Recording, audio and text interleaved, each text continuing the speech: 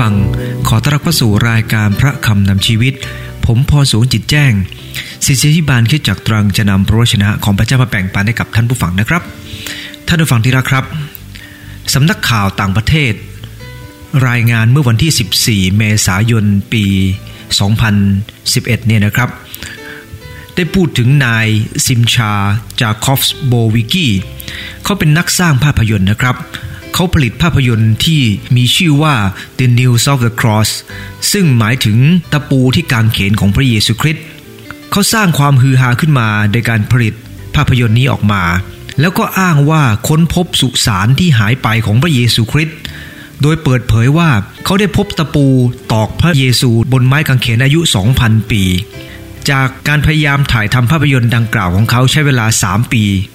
อ้างว่าการค้นพบครั้งนี้แตกต่างจากคนอื่นเพราะเขามีโบราณคดีรับรองครับแต่ท่านผู้ฟังที่รักครับนายซิมชาคนนี้นะครับก็ได้อ้างว่าเจอตะปูเหล็ก2ตัวนี้ซึ่งบรรจุอยู่ในหีบศพของคายาฟาสซึ่งเป็นปุโรหิตใหญ่แต่ท่านผู้ฟังทราบไหมครับทางการอิสราเอลพิสูจน์ครับและไม่รับรองว่านี่เป็นตะปูที่ถูกตรึงที่ตอกพระเยซูคริสต์เจ้าปัจจุบันนี้คนเราแทนที่จะสนใจสิ่งที่เป็นสาระเรากลับสนใจสิ่งที่ไม่ค่อยเป็นสาระขึ้นมาท่านผู้ฟังที่รักครับสำหรับคริสเตียนนั้นตะปูที่ตอกพระเยซูคริสต์เจ้าไม่ใช่เรื่องที่สำคัญไม่ได้เป็นเรื่องศักดิ์สิทธิ์แต่สิ่งที่สำคัญนั้นก็คือรอยตะปูของพระเยซูคริสต์ครับท่านผู้ฟังที่รักครับสำหรับคนหลายคนต้องการเครื่องรางต้องการความศักดิ์สิทธิ์ของเครื่องรางนั้นแต่สำหรับคริสเตียนเราต้องการความหมายครับความหมายของรอยตะปูมีคนถามว่าในรูปภาพเนี่ยนะพระเยซูคริสต์เจ้าถูกเฆี่ยนถูกตบถูกตีจนหน้าตาบวมช้ำเมื่อพระเยซูคริสต์ทรงเป็นขึ้นมาจากความตายและทรงปรากฏกับสาวกของพระองค์เหตุไรจึงมีรอยตะปูอยู่ที่มือของพระองค์และรอยอื่นๆหายไปหมดท่านผู้ฟังที่รักครับความจริงแล้วเนี่ยนะครับเมื่อเราได้เป็นขึ้นมาจากความตายกายวิญญาณของเรานั้นก็จะไม่เหมือนเดิมครับเราจะไม่มีรอยอะไรที่เกิดขึ้นรอยแผลเฆี่ยนของเราหรือรอยที่เราเคยบาดเจ็บหรือร่างกายของเราที่ทุพพลภาพเนี่ยนะครับมันจะไม่มีอีกต่อไปแต่เหตุไรพระองค์จึงให้มีรอยนั้นอยู่ครับท่านผู้ฟังที่รักครับมันเป็นเรื่องที่น่าคิดนะครับเพราะพระองค์ต้องการอยากจะชี้ให้สาวกเห็นว่ารอยตะปูของพระองค์นั้นมีคุณค่ามากมายกับเรารอยตะปูของพระคริสต์ส่งผลต่อชีวิตของเราอย่างไรครับได้เป็นหัวข้อที่ผมจะกล่าวในวันนี้รอยตะปูของพระคริสต์ส่งผลต่อชีวิตของคริสเตียนอย่างน้อยนะครับ3ประการด้วยกันก็คือทำให้เราเข้าใจความรักทำให้เราเข้าถึงความเชื่อและทำให้เราเข้าส่วนในพระกายของพระองค์ครับเราจะมีการมาดูด้วยกันทีละอย่างครับประการแรกกับท่านผู้ฟังรอยตะปูของพระเยซูคริสต์ส่งผลให้เราเข้าใจความรักของพระองค์ถ้าผมเป็นสาวกของพระองค์นะครับที่ติดตามพระองค์มาโดยตลอดเห็นราชกิจที่พระองค์ทรงกระทำไม่ว่าจะเป็นเรื่องการหักขนมปัง5 อันกับปลา2 ตัวเลี้ยงคนจำนวนมากมายเป็นพันหมื่นหรือว่าช่วยคนที่ตาบอดให้เห็นได้ขับผีที่น่ากลัวให้ออกไปจากคนทำอัศจรรย์ในการห้ามคลื่นห้ามลมในทะเลให้คนที่ตายไปแล้วเป็นขึ้นมาจากความตาย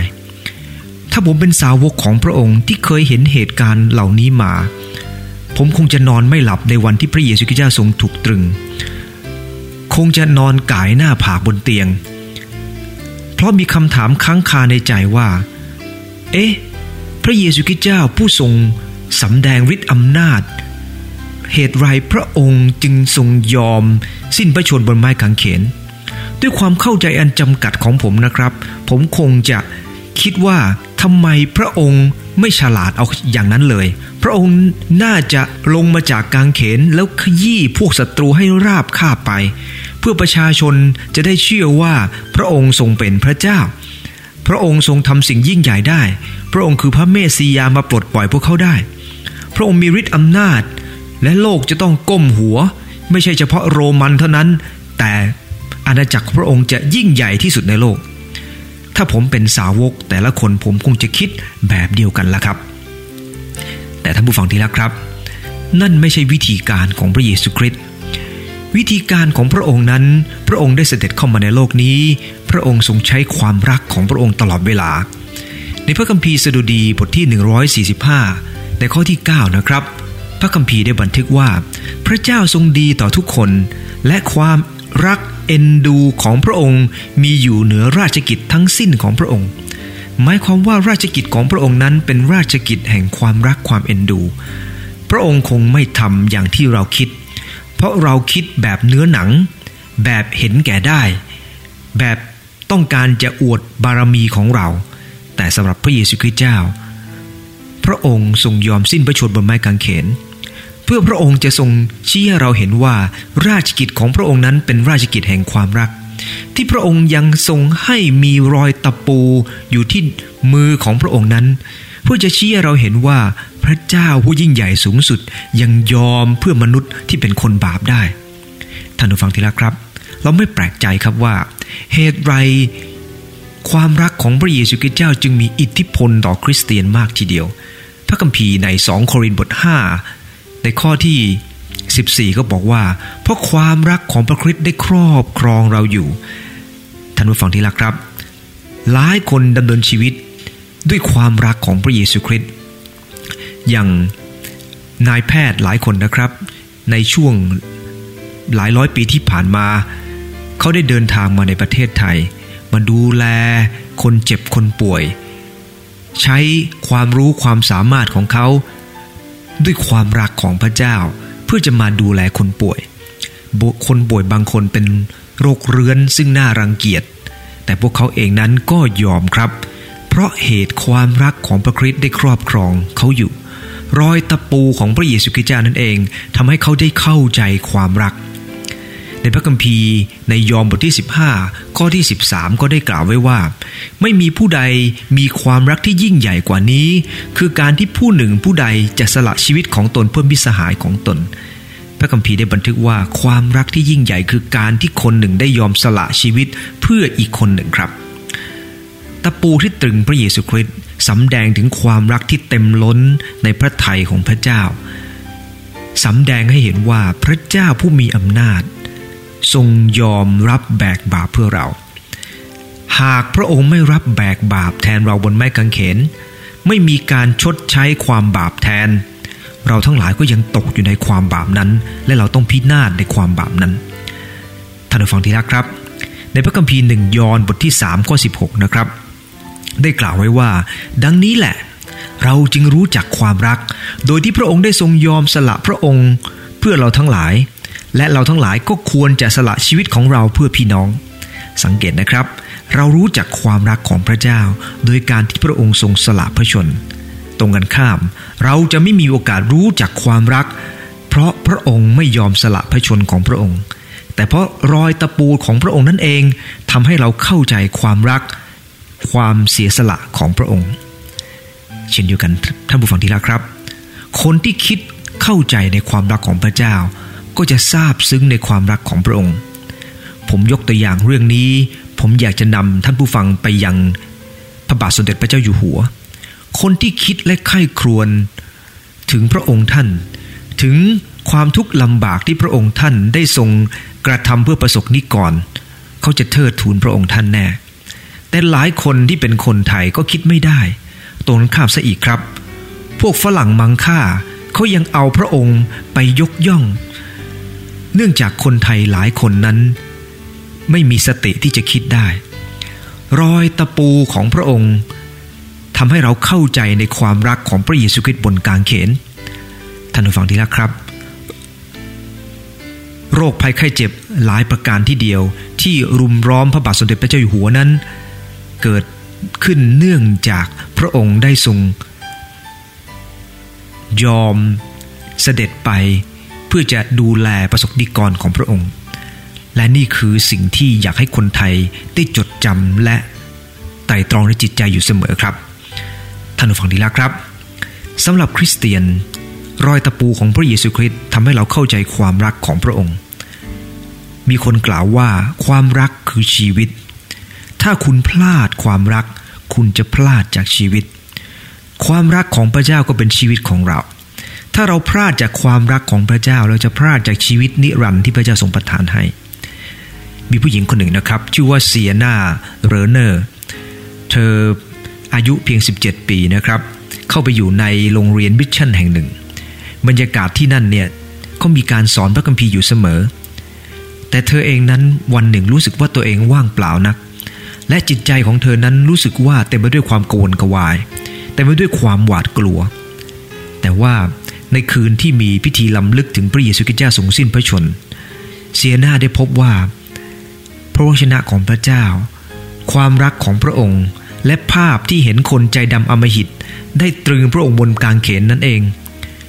ทำให้เธอรู้ว่าจริงๆพระเจ้านั้นยอมเพื่อเธอมากมายหลังจากคำเทศนาเธอตัดสินใจยอมมอบถวายชีวิตกับพระเจ้าและหลังจากนั้นความรักของพระเจ้าได้เข้ามาสู่ชีวิตของเธอจากคนหนึ่งซึ่งมีชีวิตที่ว่างเปล่ากับถูกเติมเต็มด้วยความรักที่พร้อมจะไปยังผู้อื่นท่านผู้ฟังที่รักครับเราไม่น่าแปลกใจครับว่าเหตุไรคริสเตียนทั่วโลกจึงรักพระเยซูคริสต์เนื่องจากรอยตะปูของพระองค์นั่นเองผมชอบเรื่องราวเรื่องหนึ่งนะครับในฤดูร้อนวันหนึ่งในรัฐฟลอริดาทางใต้นะครับเด็กน้อยคนหนึ่งตัดสินใจจะไปว่ายน้ำเล่นในลำธารหลังบ้านด้วยความรีบร้อนนะครับก็กระโดดลงไปในน้ำวิ่งออกทางประตูหลังบ้านถอดเสื้อถอดรองเท้าทิ้งเอาไว้แล้วกระโดดลงตู้มทันทีครับเขาไม่ได้สังเกตว่าจระเข้ตัวหนึ่งกำลังว่ายตรงมาคุณแม่ซึ่งเพิ่งย้ายบ้านมาใหม่ๆนี่นะครับกำลังจัดของอยู่ในครัวมองไปทางหน้าต่างครับคุณแม่ตกใจสุดขีดที่เห็นจระเข้กำลังว่ายน้ำมาด้วยความกลัวสุดขีดคุณแม่วิ่งไปและร้องตะโกนบอกให้ลูกนั้นขึ้นมาจากน้ำลูกชายตัวน้อยตกใจครับกำลังจะว่ายน้ำมาหาแม่แต่สายเกินไปครับเมื่อมาถึงตัวของแม่จระเข้ก็มาถึงตัวพอดีคุณแม่คว้าแขนลูกชายไว้ขณะที่จระเข้ก็งับเข้าที่ขาตรงนั้นเองเกิดการชักกระเยาะกันอย่างรุนแรงระหว่างผู้เป็นแม่กับจระเข้ตัวนั้นแต่จระเข้ย่อมมีแรงมากกว่าส่วนคุณแม่นั้นมีความรักเกินกว่าที่จะปล่อยมือคุณแม่ร้องเสียงดังให้คนช่วยบังเอิญชาวนาคนหนึ่งนะครับเดินทางผ่านมาพอดีได้ยินเสียงกรีดร้องก็รีบวิ่งไปที่รถไถหยิบเอาปืนมานะครับแล้วก็ยิงที่จระเข้นั้นจระเข้ก็ตายเด็กคนนี้ต้องเข้ารับการรักษาโรงพยาบาลครับที่ขาของเขามีรอยแผลลึกมากจากการที่จระเข้งับขณะเดียวกันที่แขนของเขาก็มีรอยลึกเหมือนกันครับแต่เนื่องจากเล็บของคุณแม่ที่ดึงลูกยื้อลุดลูกเอาไว้จากจระเข้ท่านผู้ฟังที่รักครับหลังจากผ่านไปหนังสือพิมพ์ไปสัมภาษณ์เด็กคนนี้และขอดูรอยแผลของเขาครับเด็กผู้ชายคนนี้ไม่ได้สนใจรอยแผลที่ขาครับแต่เขาพูดกับผู้สื่อข่าวอย่างภูมิใจบอกว่าดูที่แขนผมสิครับผมมีแผลขนาดใหญ่เป็นแผลที่เกิดขึ้นจากคุณแม่ไม่ยอมปล่อยผมครับแผลที่ขาทำให้เขาเจ็บปวดแต่แผลที่แขนนั้นทำให้เขาอุ่นอกอุ่นใจในความรักของคุณแม่ที่มีต่อเขาเมื่อเราเองนั้นมีความรู้สึกทุกข์ใจท่านผู้ฟังที่รักครับคริสเตียนเราจะมองไปยังรอยแผลของพระเยซูคริสต์เจ้าที่อยู่บนกางเขนรอยตะปูนั่นเองทำให้เรารู้ว่าพระองค์ผู้ยิ่งใหญ่สูงสุดทรงยอมเพื่อเราทั้งหลายรักเรามากขนาดไหนพระองค์ทรงทราบดีว่าถ้าพระองค์ไม่ยอมมาแลกพระชนชีพของพระองค์เป็นค่าไถ่เราพ้นจากบาปเราต้องพินาศในบึงไฟนรกแน่นอนท่านผู้ฟังที่รักครับด้วยความดีของผมคงจะไปสวรรค์ไม่ได้แต่ขอบคุณพระเจ้าเพราะเหตุรอยตะปูของพระองค์ดังพระคัมภีร์ได้กล่าวใน1เปโตรบท2ข้อ24ได้กล่าวไว้ว่าพระองค์ได้ทรงรับแบกบาปของเราไว้ที่พระกายของพระองค์ที่ต้นไม้นั้นเพื่อว่าเราทั้งหลายจะได้ตายจากบาปได้และดำเนินชีวิตตามครองธรรมด้วยบาดแผลของพระองค์ท่านทั้งหลายจึงได้รับการรักษาให้หายด้วยรอยตะปูของพระองค์เป็นเหตุให้เราได้ถูกไถ่พ้นจากความผิดความบาปท่านผู้ฟังที่รักครับเมื่อหลายปีก่อนนะครับมีผู้ชายคนหนึ่งซึ่งมีชื่อเสียงมากนะครับในสหรัฐอเมริกา ที่มีชื่อเสียงนี้ก็เพราะว่าผู้ชายคนนี้ได้คิดวิธีการประหารโดยการใช้ไฟฟ้าไหลผ่านตัวคนเข้าไปนะครับเขาเรียกว่าเก้าอี้ไฟฟ้านั่นเองคนนี้ชื่อว่านิโคลัสไทซีล่าเขาบอกว่าการประหารด้วยการแขวนคอใช้เวลาประมาณ 12-17 นาทีจึงขาดใจตายการนั่งเก้าอี้ไฟฟ้าใช้เวลาเพียง4นาทีกับ30วินาทีโดยเฉลี่ยจึงจะสิ้นใจแต่ว่าการประหารแบบแขวนคอนะครับพอเริ่มปฏิบัติการกระดูกศีรษะถูกดึงหลุดออกจากต้นคอนะครับทำให้นักโทษไม่มีความรู้สึกแต่ว่าการนั่งเก้าอี้ไฟฟ้าไม่เหมือนกันครับเมื่อปล่อยกระแสไฟเข้าไป3ครั้งครั้งแรก 2,800 โวลต์ครั้งที่2 17,000 โวลต์ครั้งที่3 800 โวลต์ร่างกายของนักโทษจะสะเทือนสะท้านอย่างรุนแรงนะครับเต็มไปด้วยความทรมาน4นาทีท่านผู้ฟังที่รักครับคนที่ชื่อว่านิโคลัยไทซีล่าคนนี้นะครับเขารู้สึกเสียใจมากและตอนที่เขาใกล้จะตายเขาได้เขียนคำสั่งเสียไว้ว่าวิธีการประหารชีวิตแบบนี้เหี้ยมโหดเกินไปหวังว่าต่อไปจะเลิกใช้และปัจจุบันนี้การนั่งเก้าอี้ไฟฟ้าก็เลิกใช้กันไปครับมีการใช้เคมีฉีดเข้าไปแทนท่านผู้ฟังที่รักครับแต่พระเยซูคริสต์พระองค์ทรงสิ้นพระชนม์บนไม้กางเขนใช้เวลา6 ชั่วโมงที่เจ็บปวดบนนั้นก่อนหน้านั้นพระองค์ทรงถูกเฆี่ยนด้วยแส้ก่อนหน้านั้นพระองค์ทรงถูกตบพระพักเอาหนามสารเป็นมงกุฎสวมพระเศียรของพระองค์ยิ่งกว่านั้นเขาใช้ไม้อ้อตีพระเศียรพระองค์หนามนิดแทงเข้าไปในเนื้อของพระองค์ทิ่มแทงพระเศียรของพระองค์ที่เจ็บปวดมากและพระองค์ต้องแบกกางเขนจนพระองค์ทรงแบกไม่ไหวน้ำหนักของกางเขนทำให้พระองค์ทรงต้องล้มลงจนมีคนมาแบกแทนพระองค์ไปท่านผู้ฟังที่รักครับและนี่คือพระเจ้าผู้ทรงยอมเข้ามารับแบกบาปของเราดังนั้นเราจึงเข้าใจความรักครับเข้าใจความรักของพระองค์บนไม้กางเขนรอยตะปูมีคุณค่ากับเราทำให้เราซึ้งใจท่านฟังที่รักครับคริสเตียนที่ติดตามพระเยซูคริสต์เมื่อเข้าใจรอยแผลของพระองค์รอยตะปูของพระองค์แล้วน้อยรายครับที่จะหันหลังจากพระองค์เพราะเขาเข้าใจว่าพระองค์ทรงยอมทั้งหมดเพื่อเขาทั้งหลายท่านผู้ฟังที่รักครับเราเรียนแบบพระเยซูคริสต์เจ้าตรงนี้ได้อย่างไรได้บ้างครับคุณพ่อคุณแม่ท่านจะสอนลูกให้รักกันและกันไม่ได้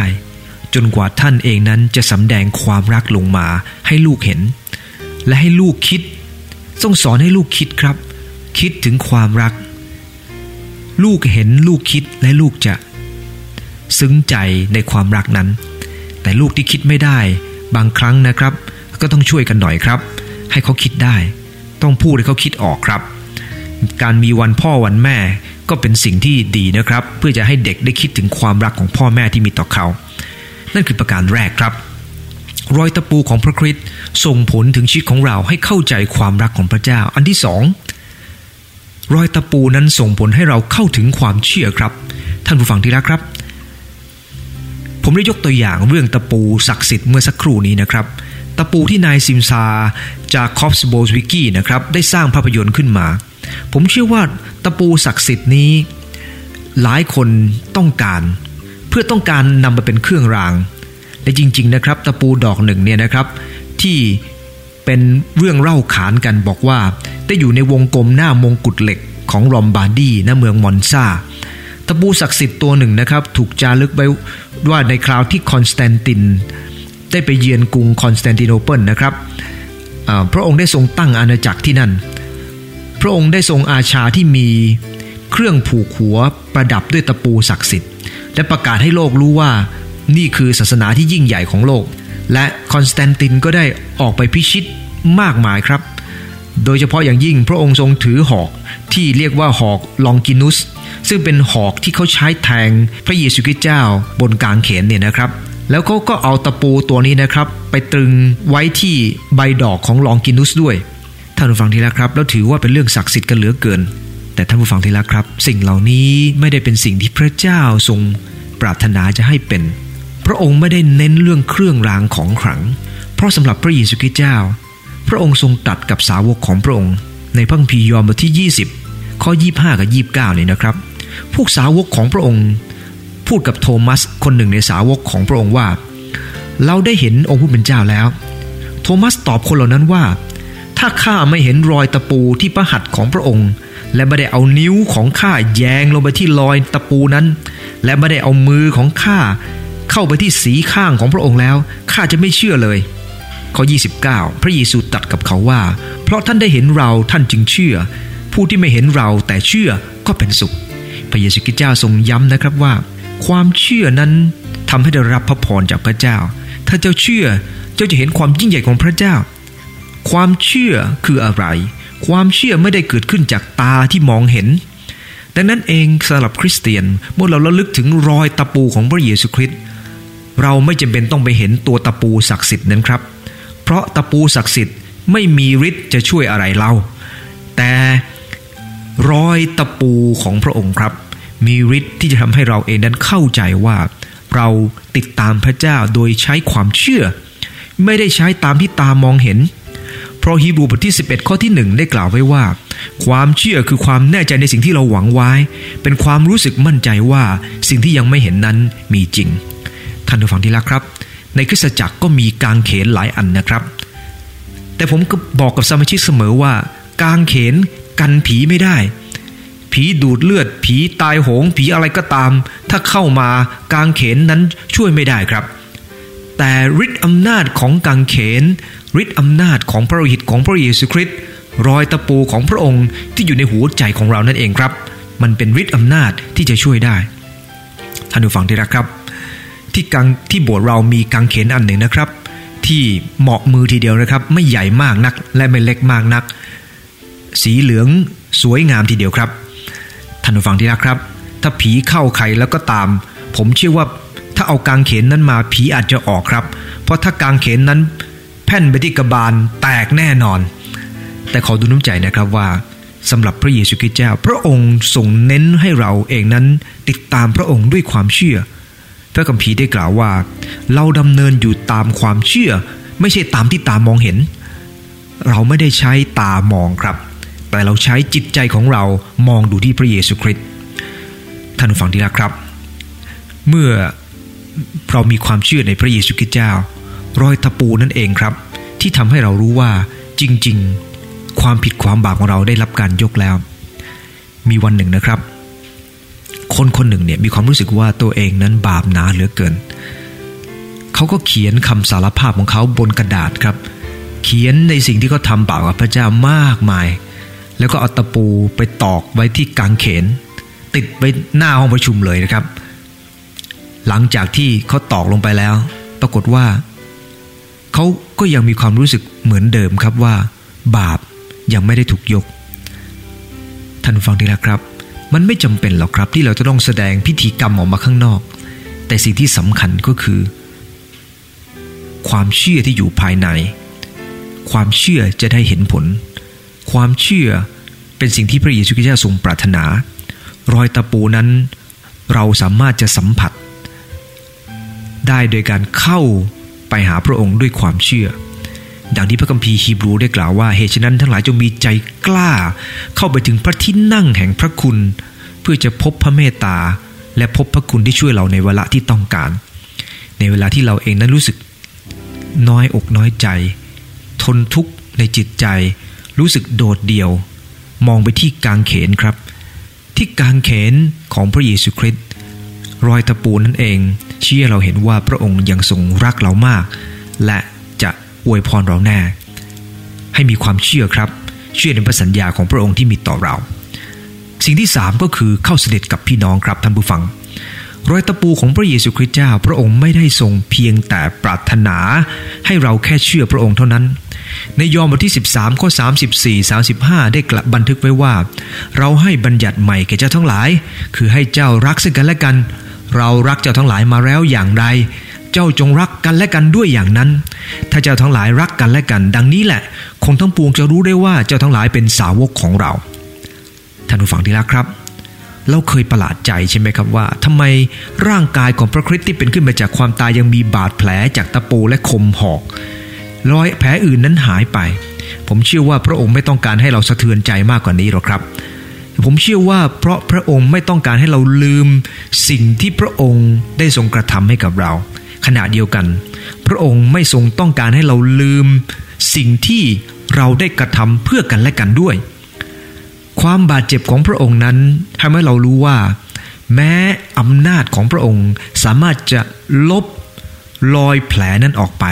แต่พระองค์ทรงปรารถนาให้อยู่ครับเพื่อจะได้เป็นจุดระลึกว่าพระองค์ทรงรักเราอย่างไร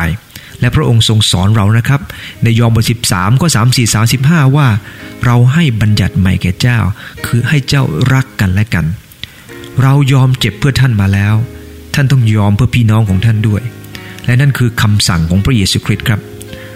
ความรักต้องมีการแสดงออกการแสดงออกไม่ใช่เพียงแต่ต่อพระเจ้าเท่านั้นแต่ต่อพี่น้องของเราด้วยเพราะพระองค์ทรงประทับอยู่ที่ในใจของพี่น้องของเราครับพระองค์ไม่ได้ประทับบนสวรรคสถานอย่างเดียวแต่พระองค์ทรงอยู่ในรูปของพระวิญญาณบริสุทธิ์ประทับในจิตใจของพี่น้องดังนั้นเองการที่เรากระทำเพื่อพี่น้องของเรายกโทษให้กับพี่น้องของเราช่วยเหลือพี่น้องของเรานั้นก็เป็นเหมือนกับการกระทำเพื่อพระเยซูคริสต์ด้วยรอยตะปูของพระองค์ทำให้เราเข้าสนิทกับพี่น้องครับท่านผู้ฟังที่รักครับหลายคนรอยตะปูทำให้เข้าใจความรักของพระองค์ที่มีต่อเราเข้าถึงพระองค์โดยความเชื่อแต่ท่านผู้ฟังที่รักครับถ้ายังไม่ไปถึงการเข้าสนิทกับพี่น้องรอยตะปูนั้นก็จะไม่สำเร็จในชีวิตของเราครับใน2โครินธ์บทที่2ข้อที่10ได้กล่าวไว้ว่าถ้าพวกท่านยกโทษให้ผู้ใดข้าพเจ้าก็ยกโทษผู้นั้นเพราะเห็นแก่พระคริสต์เพื่อไม่ให้ซาตานมีชัยเหนือเราเพราะเรารู้จักกลอุบายของมันวิธีการของซาตานก็คือทำให้เราเองนั้นไม่ยกโทษกันและกันท่านผู้ฟังที่รักครับบางคนเมื่อคิดถึงพี่น้องยกโทษเนี่ยนะครับก็รู้สึกว่าโอ้ไม่เป็นไรเราทำอะไรก็ได้พี่น้องเป็นอะไรก็เป็นไปแล้วเดี๋ยวค่อยมายกโทษกันเพราะคริสเตียนเรามีความรักท่านผู้ฟังที่รักครับมีเด็กน้อยคนหนึ่งก็ชอบทำแบบนี้แล้วครับพูดอะไรก็ไม่ค่อยคิดทำให้คุณพ่อเสียใจทำให้เพื่อนเสียใจเป็นประจำแล้วเขาก็มาหาคุณพ่อบอกว่าคุณพ่อผมเนี่ยบางครั้งพูดอะไรไม่ค่อยดีเลยทำให้เพื่อนเสียใจเป็นประจำคุณพ่อก็บอกว่าเอาละลูกไปที่ประตูรั้วบ้านถ้าลูกรู้สึกไม่พอใจหรือพูดกับใครไม่ดีเข้าลูกก็เอาตะปูตัวหนึ่งตอกเข้าไปเมื่อเขาไปด่าคนมาเขาก็ไปตอกตะปู1ตัวลงไปปรากฏว่าวันแรกนะครับเขาตอกไปตั้งหลาย10ตัวนะครับวันที่2วันที่3ก็จำนวนตะปูเริ่มลดลงเรื่อยๆเขาควบคุมตัวเองได้มากขึ้นท่านผู้ฟังทราบไหมครับว่าหลังๆเนี่ยตะปูแทบจะไม่ค่อยเห็นเลยครับเขาดีขึ้นจนหลายวันทีเดียวนะครับกว่าเขาจะตอกตะปูลงไปสักดอกหนึ่งแล้วเขาก็ไปหาคุณพ่อบอกว่าพ่อครับพ่อดูสิครับเมื่อก่อนผมตอกวันหนึ่งตั้งหลายตัวเดี๋ยวนี้ผมไม่ค่อยได้ตอกแล้วคุณพ่อบอกว่าดีลูกแต่ลูกรู้ไหมลูกลองไปถอนตะปูออกสิเมื่อถอนตะปูออกครับก็มีรอยที่เป็นรูเต็มไปหมดเลยครับรูเหล่านั้นเนี่ยนะครับพ่อก็อธิบายว่าถึงแม้เดี๋ยวนี้ลูกจะดีขึ้นแต่รอยเหล่านั้นที่เกิดขึ้นในอดีตมันยังฝังอยู่ในหัวใจของหลายคนท่านผู้ฟังที่รักครับแต่เราขอบคุณพระเจ้าครับรอยเหล่านั้นอาจจะอยู่ในหัวใจของเราแต่พระคัมภีร์ได้สอนบอกว่า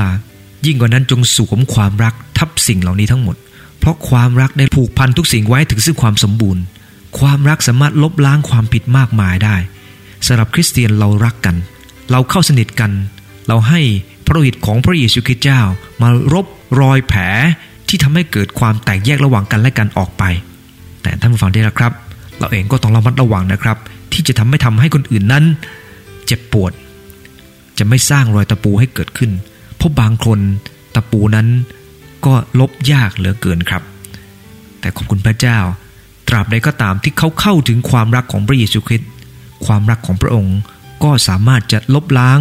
ความรู้สึกที่ไม่ดีของเราที่มีต่อคนอื่นได้ครับวันนี้ผมได้พูดถึงรอยตะปูของพระเยซูคริสต์ที่ส่งผลต่อชีวิตของเราครับอันที่1ก็คือทำให้เราเข้าใจความรักประการที่2เข้าถึงความเชื่ออันที่3ก็คือเข้าสนิทกับพี่น้องครับขอร่วมใจอธิษฐานขอบคุณพระองค์เจ้าที่รอยตะปูของพระองค์บนไม้กางเขนไม่ได้เป็นรอยตะปูที่เป็นเพียงเรื่องราวแต่รอยตะปูนั้นมีฤทธิ์อำนาจ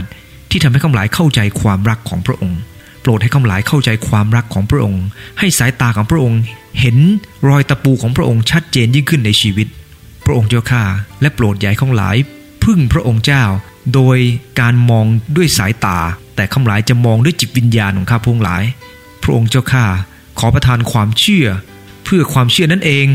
ทำให้ข้าหลายเห็นความยิ่งใหญ่ของพระองค์เจ้าและยิ่งกว่านั้นเมื่อข้าหลายเข้าใจความรักของพระองค์มากเพียงพอโปรดให้ข้าหลายได้เข้าสนิทกับพี่น้องข้าพระองค์ด้วยเช่นเดียวกันอธิษฐานฝากสิ่งเหล่านี้ไว้ในหัตถ์ของพระเจ้าผู้สูงสุดเป็นในพระนามพระเยซูคริสต์เจ้าอาเมนขอพระเจ้าอวยพรท่านผู้ฟังทุกท่านนะครับท่านผู้ฟังสนใจเรื่องของพระเยซูคริสต์เจ้าและท่านผู้ฟังต้องการจะคุยเรื่องของพระเจ้ากับผม